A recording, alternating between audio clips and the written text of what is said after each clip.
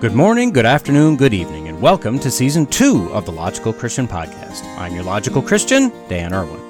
Welcome to those who are here for the first time, and a hearty welcome back to the LCP faithful. What we do here is look at what the mainstream media feels is important to tell us about current events, politics, science, religion, and just about anything else, but we're not interested in their spin.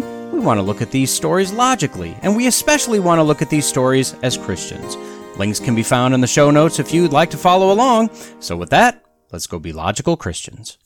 Have you ever had one of those days when you try to do something and it just doesn't work? So you try to fix it, but that just screws something else up. So you work at correcting that, but that just seems to make things even worse. And everything you do just keeps making things worse and worse. This is usually best illustrated by the Tim the Tool Man or the Homer Simpson type deciding they can fix something cheaper than calling a professional, but by the time they're done saving money doing it themselves, they've destroyed half the house and driven the repair cost up multiple times more than it would have been originally. Eventually, most of us will just stop, realize that no matter what we're trying to do, no matter the purity of our intentions, we're just screwing things up because we have no idea what we're doing. But not science. Oh, no, sir. Science knows way better than you or I, and they're not going to get all bogged down with your data and statistics and analysis, examples, reality. Nope, they're helping. They're making everything so much better. It only looks like it's getting worse. Plus, you're probably something phobic. And why do you hate black people? Those are usually the best ways to derail a legitimate argument.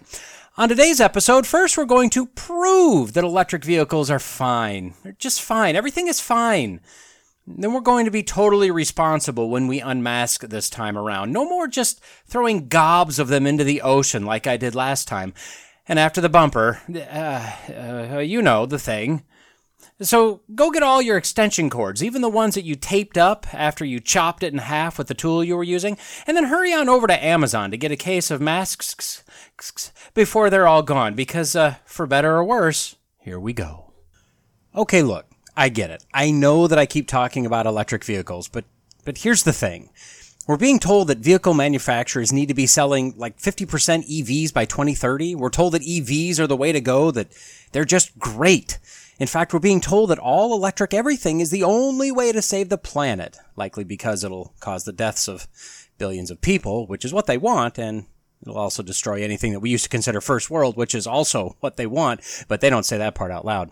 We're told that EVs are fast and quiet and clean, and just stop worrying about the range problem. I mean, there'll be chargers all over the place every once in a while, and some of them will even work. And who really needs to have a car charged in under a couple hours anyway? I mean, by the time you go to the bathroom and you get a bite to eat, you'll only have like an hour and a half, 45 minutes left to wait if you're the first in the charging line currently charging. Plus the vehicle price that keeps going up keeps getting discounted as they keep going up. And the government will give you a huge tax break on an electric car or truck, but not on most of them as they don't qualify. So except for the massive price, I mean, it'll be practically free. But for some reason, despite all those positives, people still just don't seem to be buying into them. They know the problem, and it's not any of those things I already mentioned. All of those aren't problems, even though you think they are. They really aren't, and you and I both know that. No, the problem is range anxiety. And people like you seem to think that you should be able to go farther on a single charge, but that's because you're kind of spoiled and selfish somehow. Well, despite it being nothing but a bunch of whining, car manufacturers and engineers are problem solvers, and they're developing solutions to your complaints, as we speak. But we'll get to that at the end. First, let's back up and take stock of where we are right now, shall we? As we've been doing lately, we'll sample a number of articles, fairly rapid fire, to paint ourselves a nice little picture, little happy EV. Found on InsideEVs.com, headline, EV sales fail to keep up with dealer inventory levels. The byline reads, quote, analysts say that there's a gap between the enthusiasm of EV consumers and actual purchases.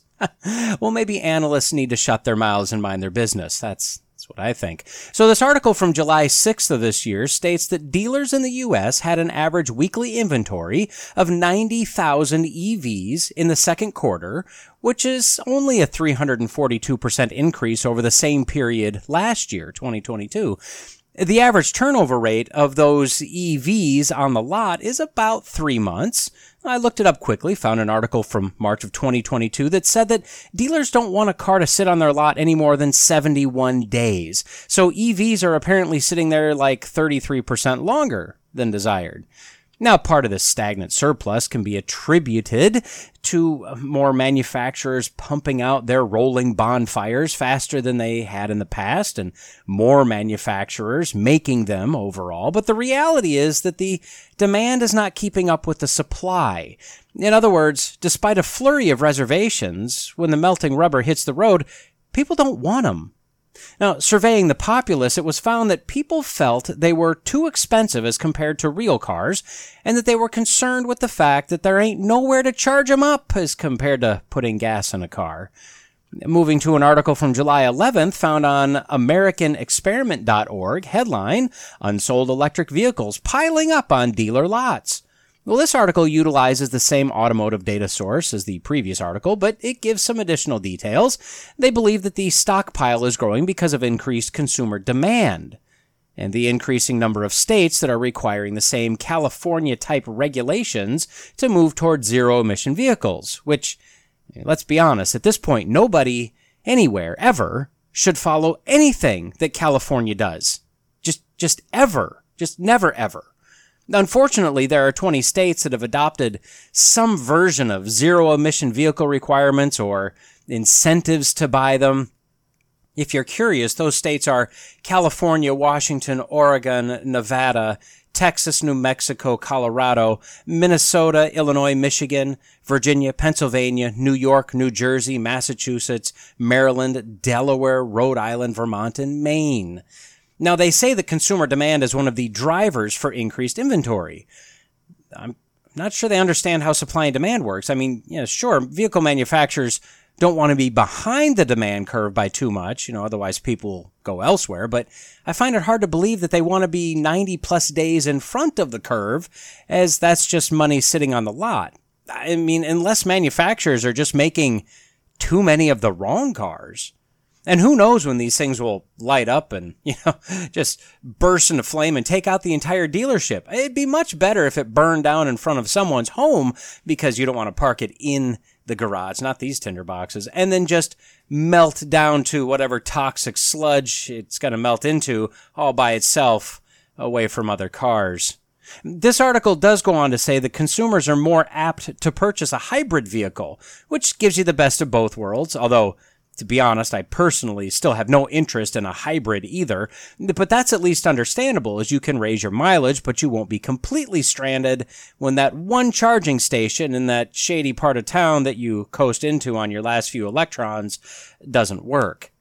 Now, I do appreciate the final sentence in this article, quote, instead of forcing unwanted EVs onto consumers, state and federal regulators should let consumers make their own decisions about what kind of car they drive. Agreed.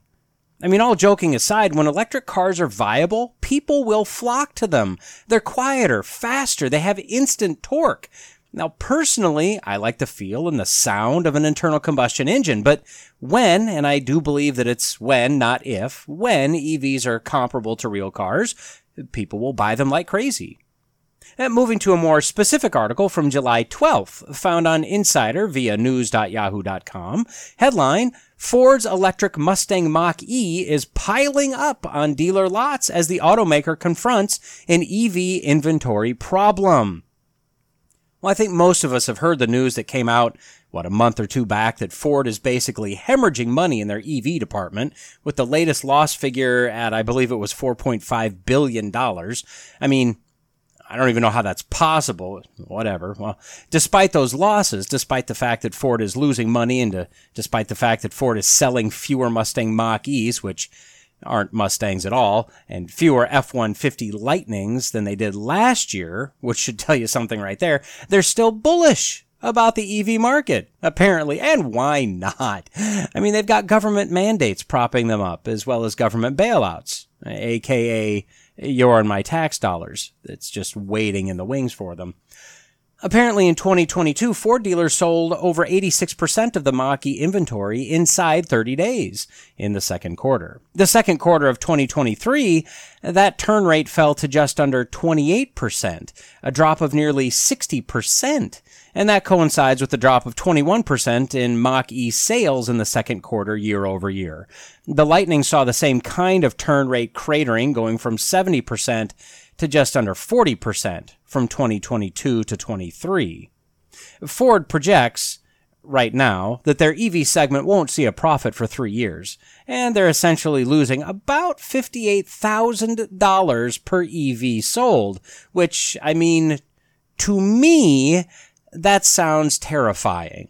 But, and here's a fun little fact, in order to be an EV certified Ford dealer, the dealership has to cough up a minimum of $500,000, and it could be over $1 million in order to not sell these flaming bags of poo. Now, you can read more if you'd like. Links to all these articles, of course, as always, are in the notes. Now, moving on, let's analyze this issue from a slightly different perspective, shall we?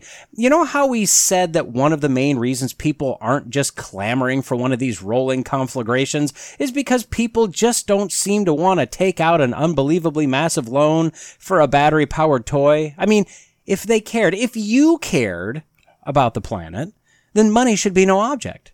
But apparently it is. But that's not the fault of the government regulations or the part suppliers or the mining companies or the car manufacturers. Oh, no, sir. Found on Jalopnik.com from August 1st, headline, Electric Cars Aren't Affordable Because America's Workforce is Underpaid. And there it is. The fault lies, whatever, squarely on the shoulders of your capitalist pig dog employer.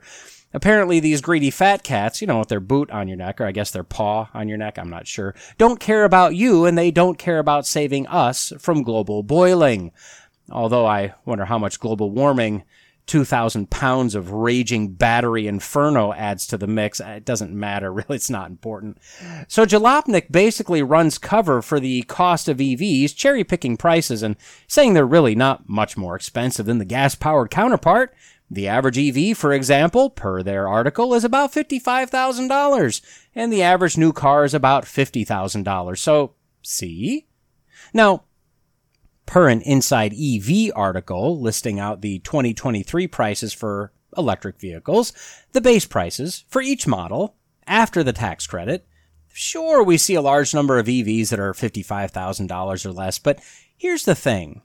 I copied all of their data, pasted it into Excel, like a nerd. Yes, I know, I fully admit that. And out of the 205 cars listed, I get an average of $77,500 per car, of which 112 of those 205 cars are under the average. But if the average real car is $50,000, we can go with that number, well, you've got 50 options for electric vehicles now. But those 50 options are actually only 13 manufacturers and only 16 models total. That seems like it would be plenty of choices, but remember, these are the low range, both in miles and in trim quality. In other words, you can get a massive amount more car for the same price if you don't go with an EV.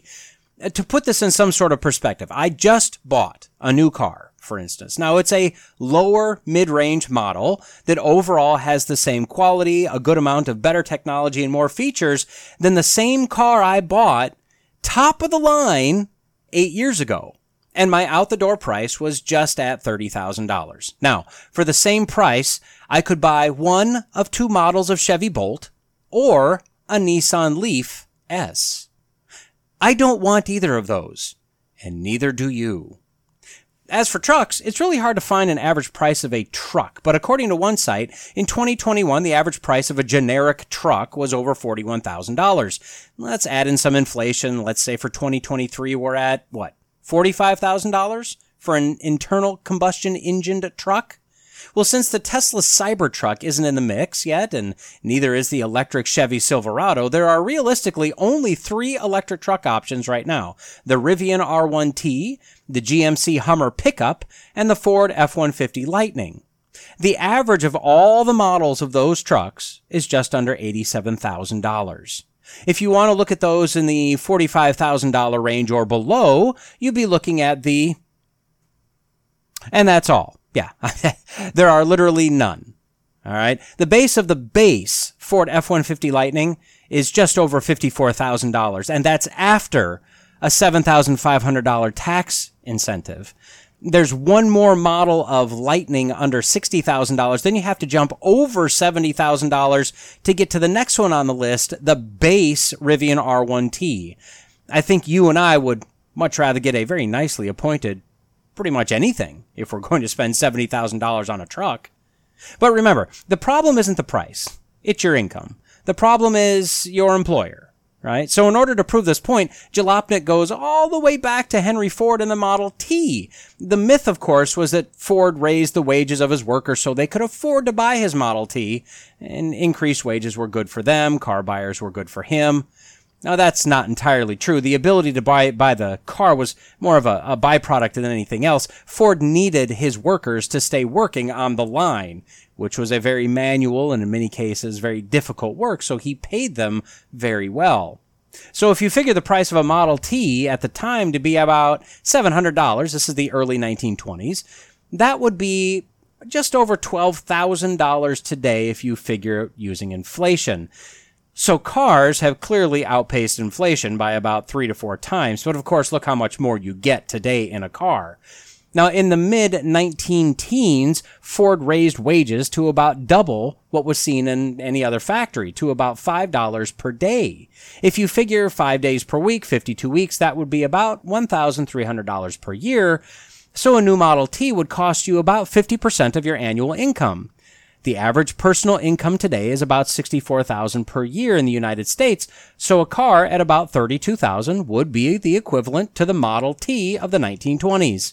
And the average gas or diesel truck price today is just over that. But the average electric truck price is more than a year's worth of gross income. So is the problem, as Jalopnik states, your income? Well, looking at all the numbers, all the averages, no. The problem with electric vehicles is they simply cost way too much. Most people aren't interested in paying that much when they can get a much better real vehicle for the same price or potentially much less. And remember, that's after tax incentives. And all the manufacturers are losing money on the vehicles, which means the actual cost of the electric vehicle is much, much higher. It just hasn't been passed on to the consumer yet. So that's the cost problem with electric vehicles, but nothing we can do about that. You just need to cut back elsewhere, get a second or maybe a third job. But the other big problem is the so-called range anxiety, which I'd argue is the wrong term. I don't know that anyone has a problem with the range of most of the EVs out there right now. I mean, 250 miles is a little low. 300 miles, that's at least in the realm of reasonable. The problem is the charge time. So it's more of a range versus charge time anxiety, or maybe just charging anxiety. If I could drive 250 miles and recharge that back to that range in 5 minutes, well, it would be slightly more inconvenient than my current car with a much better fuel range, but it wouldn't be bad. The problem is the lack of chargers and the lack of working chargers and the relatively small amount of range per amount of charge time. Found on the Sun.com headline, Electric Shock, I'm a car expert and I'm going back to diesel after an EV. I'd rather drive on low fuel than low battery. Me too, Ms. Car Expert, me too. See, TikToker Abigail, a car expert of some stripe apparently, spent an entire week driving her Hyundai Ioniq 5 and realized that her anxiety level was greatly elevated when she had low battery charge as compared to low fuel in her regular vehicle. Yeah, I mean, that's a big problem for the EV market. I mean, this, I'd argue, is why they're seeing vehicles piling up on the lots. Those that were gung-ho about buying them have done so already. Most of them, at least, have done so. Out of the remaining fossil fuel suckers, only a small percentage are excited about getting their first EV. Out of those that purchase them as a novelty or as a daily driver or to play with or to save the planet, a large percentage, not the majority, but a large percentage have already sold them, oftentimes at a loss, and have decided that they don't ever want to purchase another one. A variety of reasons for this, but range is one of the big ones. In one case, an individual that has clearly drunk the electrified Kool-Aid took his Rivian R1T hauling a 20-foot Airstream trailer and found that he could go about 175 miles between charges, which he was very happy with. And to make the 2,500-mile trip more enjoyable for himself, he decided to only drive about 300 to 350 miles per day. Now, for some of you, that would be more than fine. For me, that sounds absolutely rage-inducing. 300 miles per day? I mean, I'll drive 300 miles in a day to get a really good burger and some fried cheese curds. I mean, come on. But even worse than the electric cars, which, although not preferred over real cars, are at least accepted, the idea of an electric truck is rapidly dying. The manufacturers can't deliver what they promise for the price point they promise, and the consumer can't use the truck as a truck, at least not for very long. I mean, sure, the instant torque makes them just hauling beasts, but not for long. And then the regular truck starts to just lap them over and over again as they sit on the charger. Although they tout impressive ranges with the massive batteries that drive the weight of these trucks upward of 9,000 pounds for the Hummer, the calculated range is in a perfect driving scenario. Anything different from that means your range will plummet. In fact, last winter, we saw the batteries trying to keep themselves warm and driving ranges suffer, as well as a massive amount of charge time being used to simply heat the battery to the optimum or at least acceptable temperature in order to fast charge. But cold isn't the only problem. Let me introduce you to summer. Found on Forbes.com, headline, drivers in the Southwest are learning electric cars don't like it hot. According to this article, now EV owners are finding that they'll lose about 17% of their effective range at 95 degrees outside temperature. That's Fahrenheit. The largest drain is the climate control system, as most people have grown accustomed to, popping on the AC in the car on a hot or a warm or a slightly warmer than cool type of day. We're not animals. I mean, God, if he existed, which as we know from the climate alarmists, he clearly doesn't. But if God existed, he surely didn't or wouldn't intend for us to drive around in hot cars. I mean, what kind of God would allow that? And of course, as it gets hotter outside, the climate control system works harder inside, meaning more range is scalped off the battery. In fact, add just 5 more degrees to that 95 and you'll lose an additional 14% of your capacity, meaning you're now over 30% of your battery's range being hijacked just to keep you cool. And just as the batteries had to work to get up to an optimum charging temperature in the winter, it also has to run the battery cooling system to keep the battery at or cool it down to that acceptable charging temperature in the summer. But Forbes has some advice for, the general EV owner, and shockingly, it's not, hey, ditch the EV and buy a car that works. No, they have other advice. They state, quote, of course, conventionally powered cars also consume more fuel than usual when operating in extreme temperatures, but these losses are more profound with EVs, which are at the mercy of what are often inoperative public charging stations. While this will vary from one model to another, and according to a variety of external factors, it underscores the fact that EV owners need to anticipate attaining fewer miles on a charge during extreme temperatures and adjust both their driving styles and expectations accordingly. It's also wise to keep a watchful eye on an EV's state of charge indicator and be aware of where public charging stations are located in case one is needed. And while the EV owner is doing that, I'll be blasting the AC, cranking the stereo to drown out the noise of that fan blasting on high, and not changing my driving style. And when I need to recharge my car, I'll stop at one of the Infinity gas pumps around the nation, and after a pee and a snack purchase, I'll be back on the road with a full charge of fuel in about 10 minutes. But according to what I found on MercuryNews.com, headline, a heat wave will cook your electric car battery if you let it. It turns out that this heat may be worse for your high-tech, high-society, high-priced EV than you think. They state that although the vehicle will function as intended, quote, on a chemical level, though, extreme heat is akin to heart disease for EV batteries or a mellow and slow-moving form of cancer. Now, I don't know about you, but mellow or not, cancer doesn't sound good to me. They go on to say, quote, when temperatures climb, the ions in a car battery speed up. Once that happens, they often have trouble attaching to the anode or cathode. The pressure and speed can also create small cracks, which slow chemical reactions and make for less usable battery life. On extremely hot days, the ions in an EV battery whiz around even when the car isn't driving or plugged in, and that can curtail range irreversibly. The worst case, really, is a car that sits in an unconditioned garage in Phoenix all summer without being plugged in. That will cook the battery really quickly. If the car's plugged in, it can use charging power to keep its battery cool. And of course, once you lose charge capacity, it ain't coming back. The only thing you can do is replace the bad cells in your battery or replace the battery entirely, and that's not like swapping out a couple AA's. This is a big, expensive process, and of course, those cells or that battery, it needs to be recycled too, except that almost nobody is recycling these things. They're being stored and stockpiled in warehouses with a massive fire suppression system because, well, you know why, until the few recyclers can get to them. I mean, this is a huge mountain of a problem that's only growing larger and larger by the year. Unfortunately, 56% of the electric vehicles currently reside in California, Florida, Texas, Arizona, and Georgia. Those are not your nice, moderately temperatured states. But don't worry, Mercury News has got you, fam. They found Skylar Williams, an entrepreneur in Austin, Texas, who did his research before buying his new Rivian. And he has some tips for us. 1. In the hot summer, park in the shade. No matter if you're going in a store for 10 minutes or you're parking for hours, just drive around forever and find that nice shady spot. 2, also only charge at the fast stations when you absolutely have to. Well, that sounds pretty convenient. I mean, isn't that what I guess we can't do that now. 3, he always leaves his truck plugged in when in the garage, just suckling at the teat of the electric company to keep those battery coolers churning away. 4, try not to charge the battery past 80%. I mean, really, if you're at, 300 miles of range as a maximum for your vehicle, who really needs those extra 60 miles? 240 is way more than enough for anyone.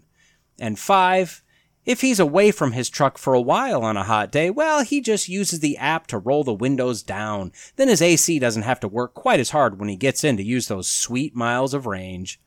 Quote, after almost a year, his car hasn't lost any range, which bodes well for resale value. Yeah, no way I'd buy a used EV. Sorry. Okay, but look, enough of the bad news. Let's finish this thing off with some good news. The EV engineers at Ford, so-called, are just solving problems left and right for you because they love you, or they love for you to spend your money so they don't lose their jobs. Either way, it's the same thing. Ford just recently has filed a patent for, now get ready for it, a portable charging trailer. So you can tow a massively heavy trailer full of batteries and just keep that with you when you need it. Found on topspeed.com, headline, Ford's portable charging trailer could be a true game changer. Well, the article says that Consumer Reports did a heavy-duty test of the Rivian and the F-150 Lightning to see what they could actually deliver in terms of range when stressed, right? A heavy-duty load. Well, after running a 71-mile course towing 10,000 pounds, the range of the Rivian dropped to 84 total miles. Total range of 84 miles. The Lightning did much, much better at 91 miles of total range. That's useless. When using a truck as a truck, that's useless. So Ford's solution, a battery trailer. Now, the trailer would have drive wheels as well, so it's not like the truck would have to tow the entire weight, although if it uses its own drive power, it'll also use its own battery power. But when you get where you're going, you could then plug up your truck or tools or camper or whatever with whatever battery power you have left. And I guess if you use all the battery power in the trailer, then you would have to tow it because it wouldn't have any power to drive its own wheels. Oh, and here's the thing. Although they don't say it, the implication is that if you're towing this, you're not towing that heavy load. So this is just a portable power supply because everyone loves to just tow something around that will lower your effective range so you can stop sooner and charge up with the thing you're towing so that you can get more range. No? Is that one not doing it for you? Ah. Don't worry. Ford has one more answer for you. This one you're going to love. Found on the cool down via news.yahoo.com, headline, Ford has a new high-tech solution for EV range limitations, and it could solve one of the biggest issues with electric cars. Well, we all like high-tech, right? And solutions? Absolutely. here we go. Ford engineers, again so-called, have filed a patent, wait for it, for a backup battery pack. Huh? Yeah, you know those like portable charger things for your cell phone? Same concept, except much larger and heavier and strapped to the roof of your car, apparently. Now don't think of all of that weight sitting, above your head on a roof that wasn't designed to hold that weight. Don't think of that weight making your car or truck top heavy and more difficult to handle and control, especially in emergency type situations when you need it to handle and control properly. Don't worry about what happens when you get into an accident with a heavy, flammable battery above and below you. This could just add, tens of miles of range. So it's worth it. Per the article, this design appears to be a portable type design that you could rent or lease when you go on a trip where you'll need all of that extra range. Now, just for fun, keep in mind that added weight and reduced aerodynamics result in a decrease in range. Also keep in mind that an EV battery, car, not truck are heavier here, but they can run in the 1,000-pound range or so, and there's no way you can put that type of weight on your roof, so a roof-mounted battery would likely weigh, maybe 200 pounds or less. The Prius hybrid battery, which is a small battery, it's about 200 pounds, give or take, gives the Prius a battery-only range of about 40 miles. So with inefficiency losses from the connections, aerodynamic losses from this thing sitting on your roof, the fact that this pack will be pushing a much heavier car than a Prius that it's not designed to push, you'd get what? 20? Maybe 30 miles of extra range out of this thing? But according to our article, quote, this way, drivers can alleviate range anxiety and won't have to worry about running out of juice before they reach the next charging station. Right, as long as they're only 25 extra miles away from that charging station, if it works at all. And if you put this in the bed of a Lightning, right, towing that 10,000 pounds, I think you'd be hard-pressed to get an extra 10 or 15 miles of range, in my clearly non-expert opinion. But they go on to say, quote, if made a reality, these battery packs could win over drivers concerned about buying an EV. Could they? Because I feel as if they wouldn't do that. Okay, so yes, I get it. They're trying things, right? And that's what engineering is. You're trying to design or redesign in order to solve problems. But can we just admit that EVs are not ready for everyday use? At least not for everybody. If you want one, fine. If you have a short in-town commute and the ability to charge it reasonably at home or at work, fine. But these things are just not ready for use in everyday life for the bulk of society, not in America. They may be one day, but that day isn't today. And I have a hard time believing they will be ready in 10 years. There are a lot of obstacles to overcome. Huge obstacles. And if their best minds today came up with a solution to the range problem of a large portable cell phone charger in order to win people over and extend range, ooh. As I said, these things aren't ready for prime time. So why are we doing this? Well, we've covered this before, but quickly, let's hit this again, shall we? There are different drivers as to why, depending on who you are, that you're doing this. For the manufacturers, survival is the name of the game. Especially for the big three American manufacturers, it's either do as you're told, or you won't get any of those sweet bailouts. So, although Ford is losing billions, as are, or will all of the others, they'll either be forced out of business by tightening regulations, or they can play the game and lose money and get bailed out because they're being good boys. So they choose survival. Unfortunately, that means that for them, they need to do some, let's say, creative advertising. I don't know that I could call it outright lying, but they know what they're providing the consumer.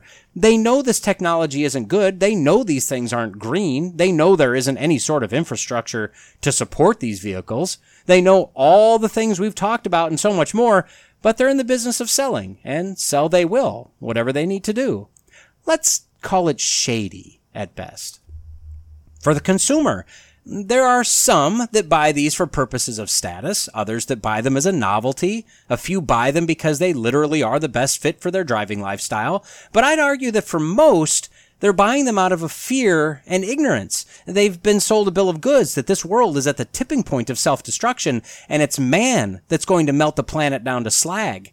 It's a godless, fear-based, sinful worldview. If you're terrified that man is destroying the planet, I think you may want to analyze that fear very closely, as it's very possibly sinful. For the Christian, fear especially unfounded fear, is sinful. If you're a Christian and you're buying this out of fear driven by ignorance, well, what are you doing with the brain that God blessed you with? You have the God-given ability to learn and evaluate. If you're just taking the word of anyone, right, left, or apolitical, without at least putting a little of your effort into it, it's being very irresponsible with your mind and your time and ultimately your money. Of course, for those that don't believe in God or a God who's in control, then you don't have a basis to not fear. You should be terrified because you're it. You're the cause of all the problems and you're our only hope to fix them. But that's not reality. I mean, you and I know that's not reality. So, although mankind is supposed to care for the planet, we are not to worship the planet. And planet worship, or idol worship, born out of fear and ignorance, is a large reason why the consumer is making this purchase decision. And for the politicians that are mandating this, I believe that there are some that fit into the category of godless, ignorant fear. But for others, and for the global elites, this is nothing but a power grab. They absolutely know that these things aren't ready. They know that the grid can't handle them. They know that they're double the price, which will bankrupt people trying to buy one of these stupid things. And look, if they have to break a few eggs or a few billion eggs, that's fine. People are expendable. Power, control, and money are not. So regarding the purchase of an electric vehicle, or really any purchase you make, or anything you do, try your best to make sure that you're doing it from a biblical, godly worldview. Do not allow the world, fear, idolatry, or ignorance dictate any decision you make. God created us to be a light in this world, to exist in this world for the benefit of the world through our sharing of the good news and our disseminating of truth, knowledge, and wisdom in general. We are literally the arbiters of true truth, of real wisdom. Do not allow yourself to get swept up in the lies, the foolishness, and the panic of the lost world. It's the most wonderful time of the year. Yes, it's mandatory pandemic panic time again. As schools start back up across the nation, temperatures start to fall, windows stay closed, people stay inside, large holiday gatherings commence. The season of increased illness comes upon us when colds, flus, etc. are on the rise, causing most of us to catch something that makes the throat sore or plugs up one nostril, and then without explanation switches to the other nostril, generally as you're trying to fall asleep, making you breathe that extra warm air onto your upper lip, not allowing you to fall asleep, causing silent rage screaming into your pillow out of frustration. Just me? Some will sneak through the winter months without much of anything. Others will get moderately or seriously ill, and every year for, well, as far as we're concerned, forever, there are some that will sadly die from some of these illnesses. This is just how things go in a world made imperfect by the curse of sin. But despite the fact that nearly all of us have been living normal lives over the last year, there are those that are again talking about masking up, vaxing up, with a genetic therapy chemical solution that it is in no way a vaccine, and locking down again. But let's be clear, they're only trying to keep us safe. The question is, what are they keeping us safe from? There are some who would argue that we're being kept safe from increasing the global population, from stable mental health, from social interaction, from economic prosperity. Generally stated, there are some that would say we're being kept safe from defying our government overlords, which we can all agree none of us want to be insubordinate to the global ruling elitists, right? I know that I, for one, welcome our global overlords. I love the leader. Anywho, the calls came out a few weeks ago, starting as a question posed by our government media, talking heads. Is it time to start wearing masks again? And in a relatively short period of time, it's subtly shifted from a question to a statement. Oh, with COVID on the rise, it's time to start wearing masks again. Now here's what I'm supposed to say. In fact, what I have said. If you want to wear a mask, it's totally up to you. Just don't try to impose it on me. But can I be transparent? And no, I can't. I'm way too fat for that. So I'll just be honest instead. If you're wearing a mask, you're simply stating who you are. And this is going to sound a little harsh, but the reality is a mask, even an N95, will not stop you from catching COVID or any virus. The homemade and store-bought cloth masks do nothing. Literally nothing against a virus. And the blue or pink or whatever surgical masks do slightly better, but still nothing against a virus. It's a simple matter of filtration, you see. Magnified, the holes in the mask are at least 7 times bigger than a virus. I mean, imagine building a privacy fence on your property with holes 7 times the width of you all over the wall and expecting it to keep people and animals out of your yard or in the yard. And the N95s, although able to catch a percentage of the viruses, don't actually work unless they're fit perfectly to your face. If you have facial hair, that's literally impossible. If you don't have facial hair, you wouldn't last 10 minutes with a perfectly sealed N95 because breathing through that mask is extremely difficult. If you're wearing a mask today or plan to soon, you're either just a good little follower, unthinkingly following the orders of people that don't care about you at all, or you're someone that's living in constant fear. Either way, unless you're severely immunocompromised to the point that prior to COVID, you would have had to wear a mask, you're taking an action without thinking about the action you're taking. At no time is that the best option. And I'd argue that the only time that that's acceptable is when you must make a split-second reaction to something. Bottom line, whatever you did during the fear-mongering of the original so-called pandemic, don't allow yourself to be manipulated this time, into doing as you're told, because some acronymed agencies, government-controlled media outlets, or elitist politicians tell you to. Acting without thinking, without researching, is not acceptable in the world we live in today. But as I stated many moons ago when I started this podcast, I did not want to focus on COVID, and I promised that I would do very little on the totally naturally occurring, absolutely not government-funded and created gain-of-function virus. I want to honor that promise. So although this segment will be virus adjacent, at least for a portion, it's not about the virus as such. It is about masking, though, as we're all being told to mask up to save humanity, yet again. But as every leftist mandate, and make no mistake, this is a leftist grab for control, regardless of if it's someone on the right or the left that's doing the talking, as every leftist mandate does, it not only does nothing for the alleged problem they're claiming to address, it actually creates more problems, typically making things worse for some other cause they're allegedly trying to fight. Then masking is no different. Found on the Milwaukee Journal Sentinel via MSN.com, headline, COVID rates are rising. Now a UW-Madison scientist has found a way to recycle face masks. Now, I would guess that most of us haven't thought about the disposal of masks through the height of the manufactured pandemonium. That said, I'd also guess that you saw quite a few blue, yellow, pink, white, and those classy, fancy dress black surgical-style face masks in the parking lot, in the gutter, near a dumpster, in your yard, or on the floor of a public store or restroom. If you're like me, you shook your head and chuckled because you understood the global pollution nightmare that the left was creating due to their global virus nightmare that they created. But do you have any idea of the magnitude of the quantity of disposable masks used during this time? Well, according to this article, quote, at the height of the pandemic, 3.4 billion single-use face masks were discarded daily. Daily. 3.4 billion masks were disposed of daily. Can you even comprehend that?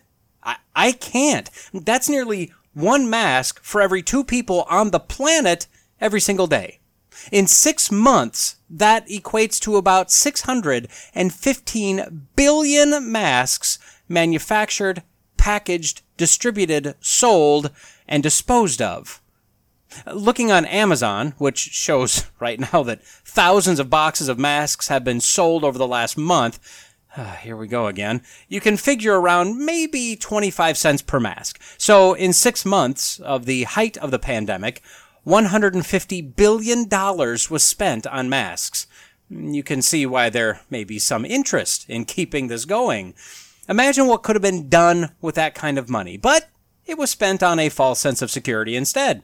And that doesn't count the N95s and the washable cloth masks. But where did all these masks go exactly?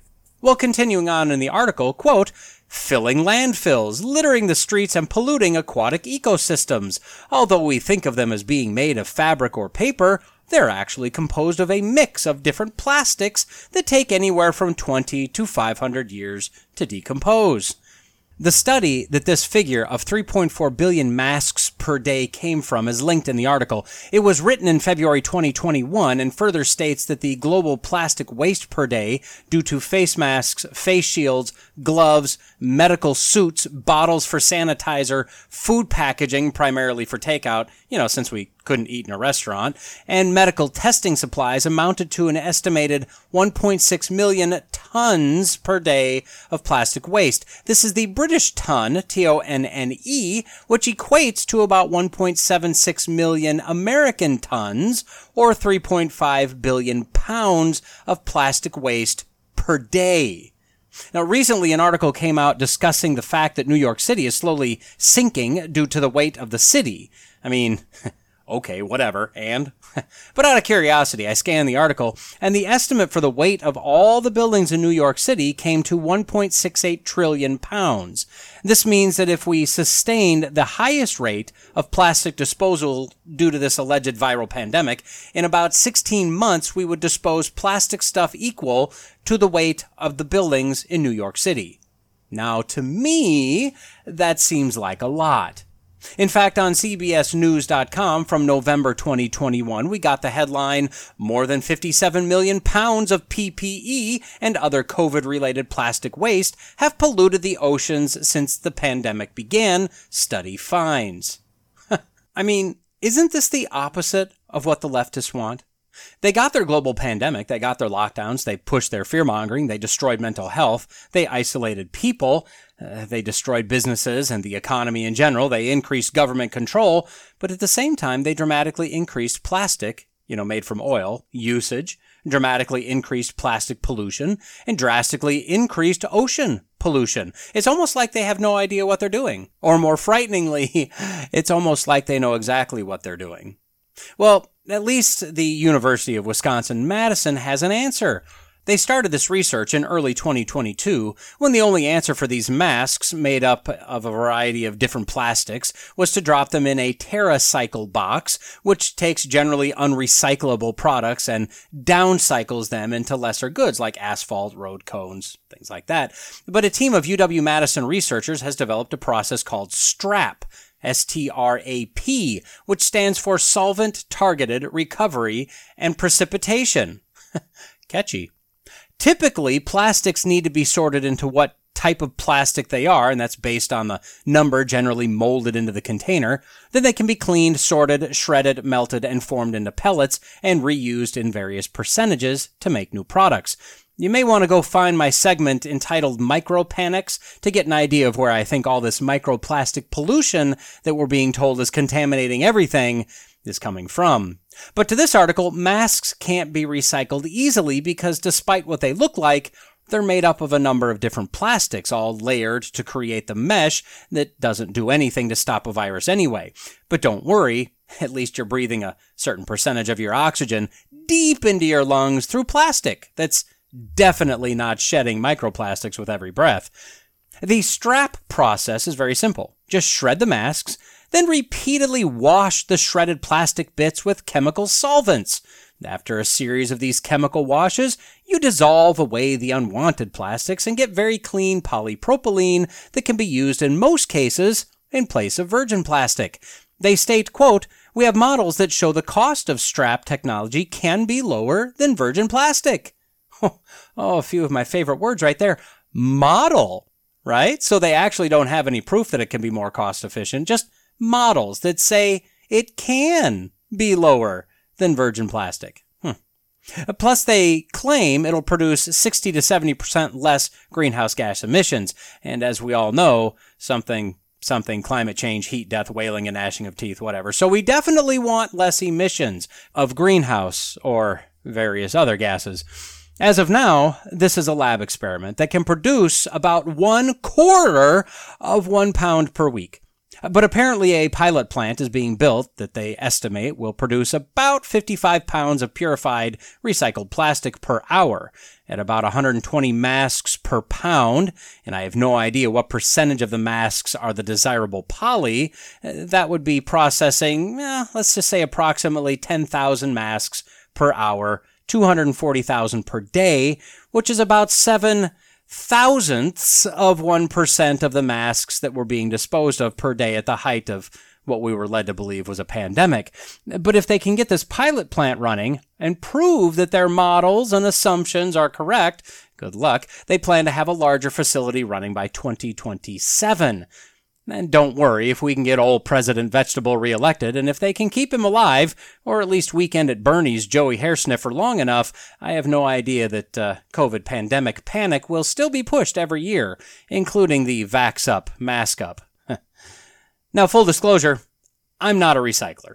I frankly don't care. Well, okay, it's not that I don't care exactly, it's that I don't believe it really does what they say it does.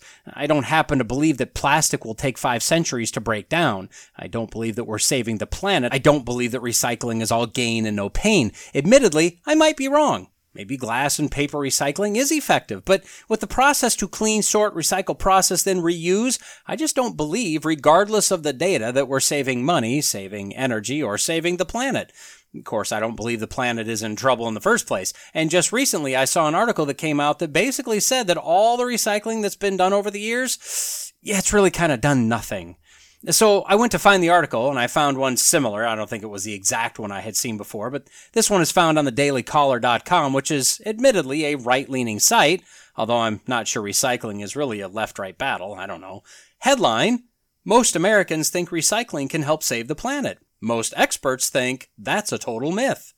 Now, this is actually an article from the end of August that's reviewing an article from the Washington Post, which is a left-leaning news site, from a few days prior to their article.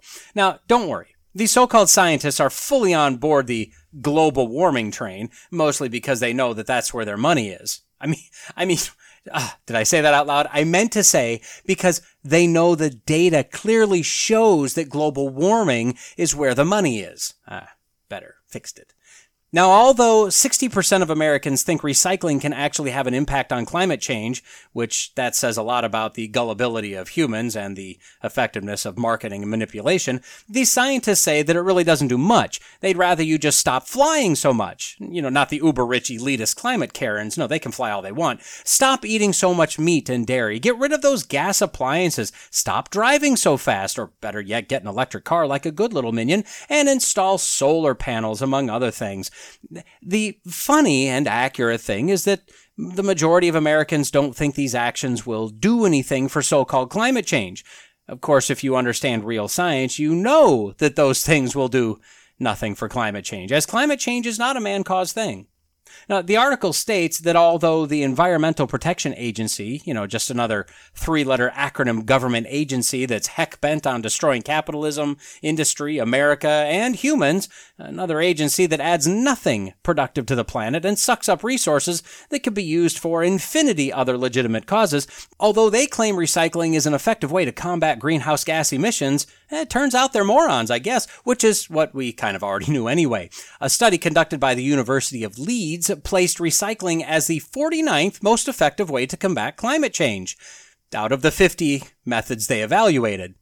And then the Post article quotes one Kimberly Nicholas, a sustainability scientist for Lund University in Sweden, quote, 90% of the world doesn't need to reduce their emissions, but most readers of the Washington Post probably do.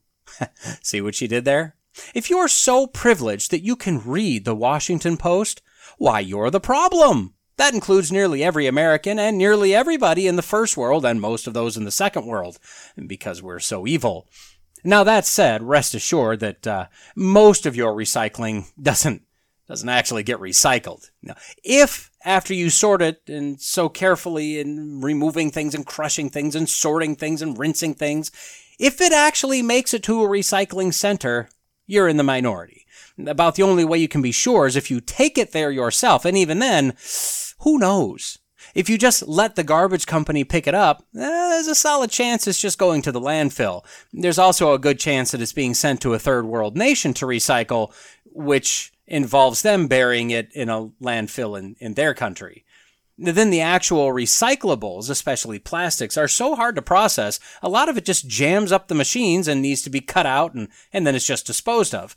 I'm linking an article from NPR from about 3 years ago with some interesting information, if you're curious. So, at the end of the day, should you recycle? Well, you can if you want. I mean, if you're doing it because you make a few bucks by turning it in, hey, nothing wrong with that. If you're doing it because your conviction is that you should be doing this as a steward of the planet, well, I think you're misguided, but I would not tell you to ignore your convictions. If you're doing it because your city mandates it, I'm sorry, they're wasting your time. If you're doing it because you believe you're saving the planet, or worse, that you believe you must save the planet, I have bad news for you. I mean, not only will this not save the planet, at least so says climate alarmist so-called scientists, but this planet doesn't actually need saving. Our job was never to save the planet. We're called to fill it up. We're called to subdue the earth and have dominion over all the creatures of the earth. Adam specifically was told to dress and keep the garden. The word translated subdue is the Hebrew word kavash, meaning in addition to subdue, it's to conquer, to bring into bondage or subjugation or subjection. We're to be masters over the earth. The word translated dominion is the Hebrew word radah, again meaning to subjugate and rule and reign over. What king have you ever heard of that allowed his subjects to rule over him? We are the masters of this planet, not the other way around, as the climate cultists would have you believe. Moving to Adam and specifically the garden, the word, or more accurately the phrase translated as to dress it, is the Hebrew word abad, which means to be the husbandman, to labor and do service. We were created to work the ground.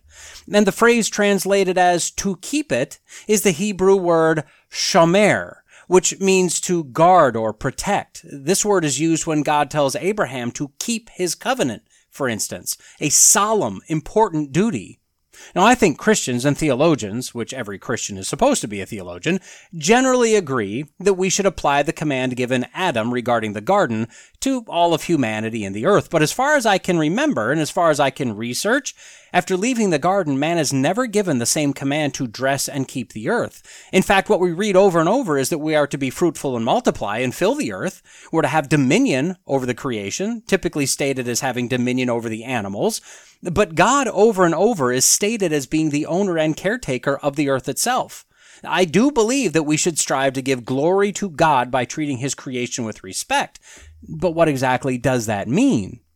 You know, I find it interesting that America, utilizing the resource that God gave us, oil, coal, natural gas, electricity via those natural resources, metals, etc., it allowed us to go from a little set of colonies kicking against the tyrannical British to the superpower of the world in less than a couple hundred years. I also find it interesting that using those resources not only allowed us to become prosperous, but enabled us to help lift other countries out of poverty and provide food and water, electricity and sanitation, goods, services, and transportation to nations that desperately needed those things. While we used the resources in a way that glorified God, whether individuals intended it that way or not, we prospered. Now, I mean, sure, we had some river fires and choking smog, but those were corrected quickly, and as we learn more and more about toxic or radioactive substances, about land, water, and air pollution, we once again showed reverence to God by showing care for his creation, by not doing those things anymore, by cleaning up our act, reducing pollution, striving to use the resources given and the knowledge obtained wisely. But now, and for probably the last 50-ish years or so, we've moved from a de facto worship of God through the use of his provision to a worship of the earth through our humanist faux wisdom. And knowing some of the segments I've recorded in the past, knowing dozens of articles I've got saved for later, if later ever comes, as we turned our face from the God of creation and bowed low to the God of climate, brought our sacrifices to the altar of Mother Gaia, this country has been in a downhill slide to mediocrity, at best, as well as suffered an increase in strife and chaos. At a minimum, based on segments I've recorded and news articles I've saved, we can see that to ensure accuracy, nearly every analysis we've done, nearly every change we've made, nearly every earth-worshipping measure we've put in place has either failed, been proven wrong, or backfired and created more and worse problems. Now, some of you will remember having to carry in paper grocery bags, a few bags at a time because they had no handle, making trip after trip to the car as you unloaded the shopping. But those paper bags required us to cut down trees, and what we couldn't do was cut down Mother Earth's trees. even though they were a 100% perpetually renewable, biodegradable resource, so we switched to plastic. Now, a few years ago, the recycle boxes that you could jam your plastic bags into started popping up in various stores, since we now had a massive number of single-use plastic bags that were being disposed of in landfills. As we decided that plastic bags were killing ocean life and the planet in general, especially being made out of evil oil, everyone was told that they should switch to reusable fabric shopping bags. But then we found out that those bags were making people very ill, or in some cases, leading to the deaths of some people, because inadequately washed bags between shopping trips meant that spoiled, rotten, bacteria-infested food juices were getting on the new foods and packaging and transferring it to us. So just stay with the plastic bags, for now. Or as I've seen most recently, maybe we should use paper bags. Has anyone ever thought of that? I don't know, never heard of that. Coal used to power our nation. Then that was too dirty, so we threw all those coal miners out on their ear and decided that natural gas was the way to go. We tried nuclear, but never really pursued it with any national fervor because, scary. It's practically a death sentence. But now, as we become more enlightened, we know that natural gas and coal are both dirty and evil. They anger the climate gods, and solar and wind are the way of the future. Now, we already have water power, but the PETA-type people don't like that as it harms fishies. Further, hydroelectric dams are bad because they block the river from flowing naturally, which isn't good for the spirit of the river. Who are we to dictate where and how a river runs? And now, following our most enlightened thinkers and leaders, we have video after video of birds being slammed to the ground as the tips of the windmill blades crash into them, and the first video of a bird being cooked mid-flight as superheated sun rays reflected from the solar panels zapped him and left a bird dead or dying, smoking, crashing to the ground. And now, as windmill blades are reaching end of life, as they can only be used for so long, and as solar panels are reaching their end of their useful life, all of those need to be disposed of. They simply don't last forever. And they're not made of natural materials. They're all man-made, non-biodegradable plastics, rubbers, metals, etc. They can't all be recycled, or at least recycled easily. And they'll throw in electric vehicle batteries as well, and we have no plan on how to deal with this kind of mass refuse. They're all either being stacked up, stockpiled for some recycling revelation that we're hoping comes in the future, or they're being landfilled. We have no idea what kind of damage to the planet all of this renewable energy, non-renewable plastics, etc. will do. We've decided that electric everything is better for the planet. It won't make it cry as much, so we're willing to sacrifice humanity to make that happen. Heating, cooling, driving, cooking, everything will at the very best be massively more expensive, forcing families to make choices or run to the government for help. And that's if the grid can handle the load without melting into rivers of copper, which it can't. We're told to not eat so much meat, so we're given plant-based meats, and we find out that those are definitely not better for you. The nutrients don't compare to real meat, the taste is worse, and the additives and preservatives and various chemicals make this fake meat horribly unhealthy. God gave us cows and allowed us to eat them. Let's just do that. Every way we turn, every way we've been mandated to turn is worse than the last because everything we're being forced into, or that we're doing willingly, is moving farther and farther away from being thankful to God for his provision and closer to worshiping the God of this world. As Romans 1, paraphrase, says, we're worshiping and serving the almighty creation rather than the creator. Now, I'm not an advocate of pining for or forcing a return to the good old days. I don't think that we're called to live in the past, insisting that everything used to be better, that everything today is worse or bad or evil. But I do believe in simple data analysis. If things aren't working correctly at this point, and we're pretty sure that, although more primitive, they worked better before, we should at least evaluate what was, and what is, and what changed. An honest analysis would result in relatively simple answers. Now, how to address those answers would be the hard part, to be sure, especially as far down this road as we are right now. I'm also not advocating for returning to days of overt pollution, inefficiency, the removal of wind, solar, or battery power. Remember when politicians used to use the phrase, all of the above? It used to be that they would at least claim to want to use the best combination of resources, technology, and wisdom possible to care for man, to advance humanity and care for the planet. That, again, brings God glory, as the resources, the knowledge, and the wisdom are all gifts granted to us by God, and using them to care for his creation, the planet, and the inhabitants glorifies God, whether man intends to do so or not. And maybe that's why we, humanity, are moving away from that model as quickly as possible and toward a model that, on its surface, glorifies man's wisdom and in reality harms man and harms the planet and blasphemes God through the misuse of his gifts, claiming to be the most wise while ignoring all facts, data, and evidence. Unfortunately, you and I individually are mostly along for the ride in matters like this. We really only have a couple courses of action that we can take. The first is the most powerful, of course, prayer. We should be earnestly praying for God's mercy on humanity by the removal from power those who blaspheme God by misusing his blessings while claiming godlike status. But God is sovereign. He's King of Kings, and not one ruler is in place that wasn't foreordained from before creation, for a purpose, ultimately for God's glory. That said, prayer is how God allows and expects us to be involved in his sovereign plan. We should not neglect that privilege and that duty. The other thing we can do is be active with regard to these people. We can vote, we can inform, we can advocate, and more to place those in office that intentionally or unintentionally glorify God through their actions and policies. All that said, as frustrating, as damaging, as dangerous as our current trajectory seems to be, there's no reason to despair. There's no reason to fear. God is sovereign. Nothing will ever change that. God's plan will never be thwarted, and man will never remove God from his throne. The God of this creation, our God, for those of us who are saved, is not trying to figure out what move to make on the chessboard to try to counter the climate alarmists. He's not worried that humanity will destroy itself. He's not concerned that a virus will overtake us all. He's not worried about the condition of the planet, the number of cars on the road, the abundance or lack of energy, the status of our recycling programs, or the number of masks floating in the ocean. This has all been known by God since eternity past and ordained by God for his glory. While God is God, we have nothing to fear. And until further notice, God is God. If that changes, I'll let you know. Well, we've reached the end of another episode of the Logical Christian Podcast. Don't forget to like, subscribe, comment, review, share, and all that podcasty stuff.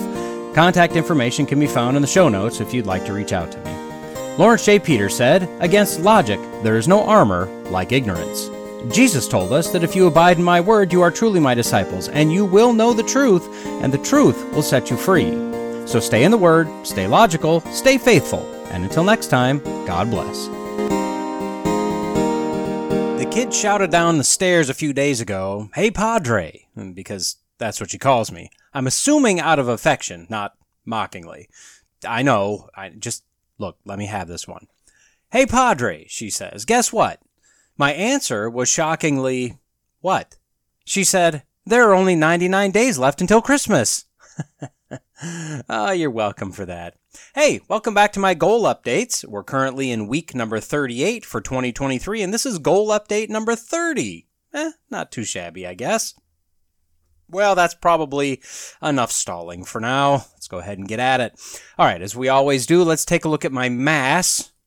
Good news. As of the last weigh-in, I only weigh 174.5 pounds.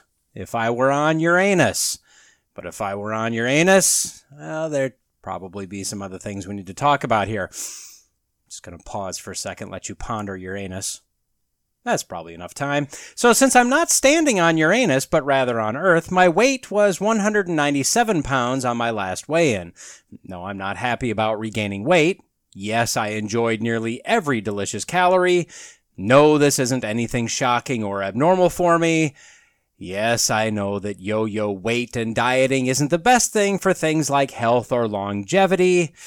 But here we are, starting over again. So, as I said in the last update, my goal is to be 175 pounds by the end of the year. In order to keep track of how I'm doing, I've set up my tracking spreadsheet to calculate the average number of pounds I'd need to lose each week based on my current weight, goal weight, and the number of weeks remaining. Last week I took a guess of about 200 pounds as a starting weight, which meant I'd have to lose 1.6 pounds per week to hit my goal. With my actual weight last Tuesday, the average dropped to 1.5 pounds per week. That's a very reasonable weekly weight loss goal. So now it's just a matter of finding the time and energy to do the working out and the willpower to manage the calories. Piece of cake. Cake. So for right now, I've put this as a light green because at least I'm starting to track things, getting back on the old battered, dry-rotted, structurally unsound wagon. Moving to pages read. A better week last week than I've had in a while. I got 93 pages read and finished my current book, The Great Love of God by Heath Lambert. This brings my total pages to 4,991 and 22 books read so far in 2023. Only 389 pages to get to my 2019 goal, or total read, I guess, whatever it is there. Incidentally, when and or if I finish my now current book, it'll put me over the top of 2019. But this is a slower read because it's a bigger book, so it's bigger pages, and it's fairly deep material. As for The Great Love of God, I definitely recommend the book. Now, I've often joked in the past that as a highly logical engineer type, my emotions are massively underdeveloped.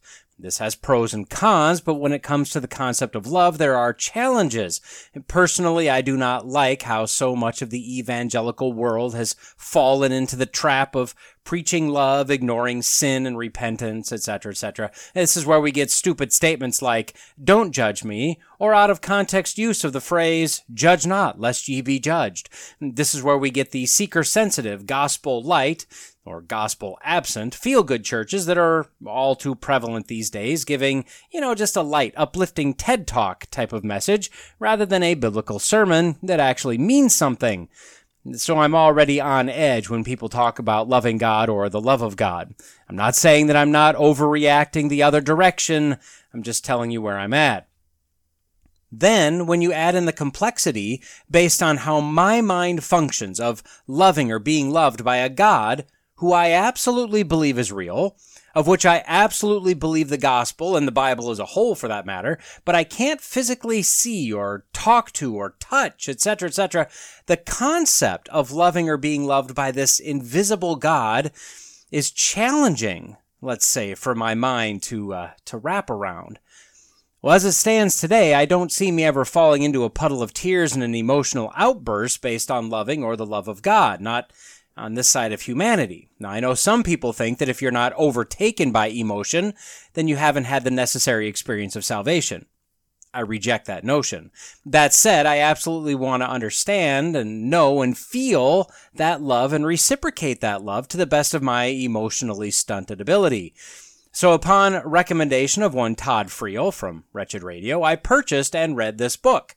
It was definitely worth it. This book carefully outlines how God loves us, but is careful not to step into the mind-riddled field of sappy emotionalism. In fact, the author multiple times addresses the misuse of this love concept throughout the book, which I appreciate. Let me give you a few quotes that I found to be really good in here. Quote, "As one of his children, God freely sets his affection on you so that you are his precious possession. God honors and treasures you. He is for you. God has compassion on you. God rejoices over you. He delights in you. God is filled with longing for you and pursues a closeness of relationship with you that he will never cut off, even though you sin." Of course, the context of this quote is that this is speaking of his children, those that are saved, but I appreciate the statement as correct and the grounding of that final sentence fragment, "even though you sin." Next quote, quote, "Sometimes God is protecting you the most when you are able to see it the least." Yeah, now I think most Christians have made some sort of comment like this, but the reality exists that we complain when things don't go well, and when tragedy strikes, we ask God why. Which there's nothing wrong with doing that if done correctly, but I think I speak for most of us when I say that we generally don't give any thought when things are going well or badly about what God is actually protecting us from at any of those moments. We probably need to do that. Next quote, quote, "The greatest threat to your life, happiness, and eternal joy is that deep down in your heart you love things God hates and hate things God loves. You are a sinner, and that reality has devastating consequences." No real comment needed there. I'll just borrow from Vodi Bakum on that one. If you can't say amen, you better say ouch. And the last one, quote, There is only one way to know whether we love and trust God or the gifts God gives. That one way is for God to take some of his gifts away. When he takes away his gifts and we curse him, we know it was never him that we loved. But when God takes away his good gifts and we still love him, we know our faith is genuine and that we have life with him forever. Now tell me that one doesn't hit home and make you think just a little bit there. Anyway, this is going on longer than planned, and I've got more to cover here. So overall, I'd recommend this book. Whether you're like me with an underdeveloped sense of empathy and sympathy, or you turn into a puddle of snot and tears every time the church doors open, this book will give you a grounding in what the love of God truly is. All right, let's get through the rest of this thing as quickly as we can. Devotion's still green, nothing changed here. We're still working through Exodus and laws, moving a bit faster through this section, but still expanding what the laws meant then and what we can take from it now. All right, finally, Bible reading. Well, I didn't do any of the in-depth study of Genesis over the last week. This is all just a matter of time. But I did finish up Job and moved back into Genesis to pick up with Abram. I did this for 4 days with my goal of 5, so not where I want to be. That keeps me at 80% of my goal, same as last week, so I'm making this a light green for right now. So, what struck me while I read, or what questions did I think of that you might find interesting? First, just something to think of. As we get toward the end of Job, not at the end, but toward the end, when God comes onto the scene, he comes in the midst of a storm, and the first words he says to Job is, quote, "Who is this that darkens counsel by words without knowledge? Now gird up your loins like a man, and I will ask you, and you make me know." How terrifying must that have been? I mean, can you even imagine being in a situation like that? I think my insides would instantly liquefy. For Job to even respond after a little while is impressive, in my opinion. Next, at the end of Job, notice that God speaks to Eliphaz, Bildad, and Zophar, telling them that they spoke wrongly and told them to repent and get Job to pray for them. Job was chastised for questioning God, but he was not told to repent by God. And neither was Elihu, the youngest friend that sat there quietly until the end, and then he just unloaded on Job. Elihu also wasn't told to repent and get Job to pray for him. My inference from that would be that Elihu and Job were not in the wrong by what they said, necessarily. They might have been misguided or maybe weak in an aspect of faith, but what they said was apparently not sinful like the others. The next thing, the very last verse of Job. After Job was healed, he was blessed again. In fact, he was doubly blessed. The very last verse says, quote, "Then Job died, an old man and full of days." Just let that kind of sink in. What a simple statement with so much peace and faith and blessing baked into it. All right, moving back to Genesis. When we flipped chronologically to Job, we left after Genesis 11. At that point, Terah had fathered Abram, Nahor, and Haran. Haran had fathered Lot, but then he died. Abram and Nahor took wives. Then Terah moved Abram, Nahor, and the families, and Lot from Ur to the land of Haran. He was bound for Canaan, but stopped short, and then he settled. Then Terah died. So now we get back from Job into Genesis 12. God calls Abram to leave Haran to go where he leads him. Then in chapter 15, God cuts a covenant with Abram and says, quote, "I am Yahweh who brought you out of Ur of the Chaldeans to give you this land to possess it." So I bring this up to say this. Terah moved them, including Abram, from Ur to Haran, apparently of his own free will, but God is sovereign. Regardless of what Terah did, God was in control. See, Terah moved Abram out of Ur because that's what God determined he would do. This is an example of Terah exercising his free will by moving them. Abram, an adult with a wife, exercising his free will by going with his father, but God sovereignly dictating what was going to happen through all of this. And then finally, in chapter 16, verses 5 and 6, found this interesting. Sarai had given Hagar, her servant, to Abram to birth a child, but then Hagar held it over her head with an air of supremacy. So Sarai turns to Abram and blames him for following her instructions. And she's right. Abram, being the man, was supposed to be the head of the family. He should have never followed the directions of his wife in this instance. But then Abram passed the buck right back to Sarai to do what she wanted with Hagar. There's a parallel here with the story of Adam and Eve. Eve took the fruit, doing what she shouldn't have done. She gave it to Adam to eat, which he should have taken control and stopped that process right there, but instead he listened to his wife and did what she said.